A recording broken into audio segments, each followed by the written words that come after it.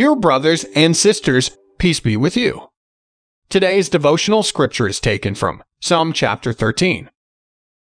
For the director of music, a psalm of David.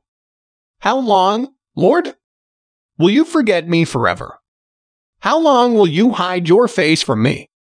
How long must I wrestle with my thoughts, and day after day have sorrow in my heart? How long will my enemy triumph over me? Look on me and answer, my God. Give light to my eyes, or I will sleep in death, and my enemy will say, I have overcome him, and my foes will rejoice when I fall. But I trust in your unfailing love, my heart rejoices in your salvation.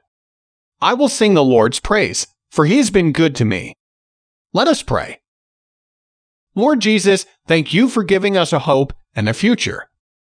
May our whole lives bring praise to you. Amen. May your Father in heaven give you the wisdom and understanding that comes from the Holy Spirit, so that you grow to know God better.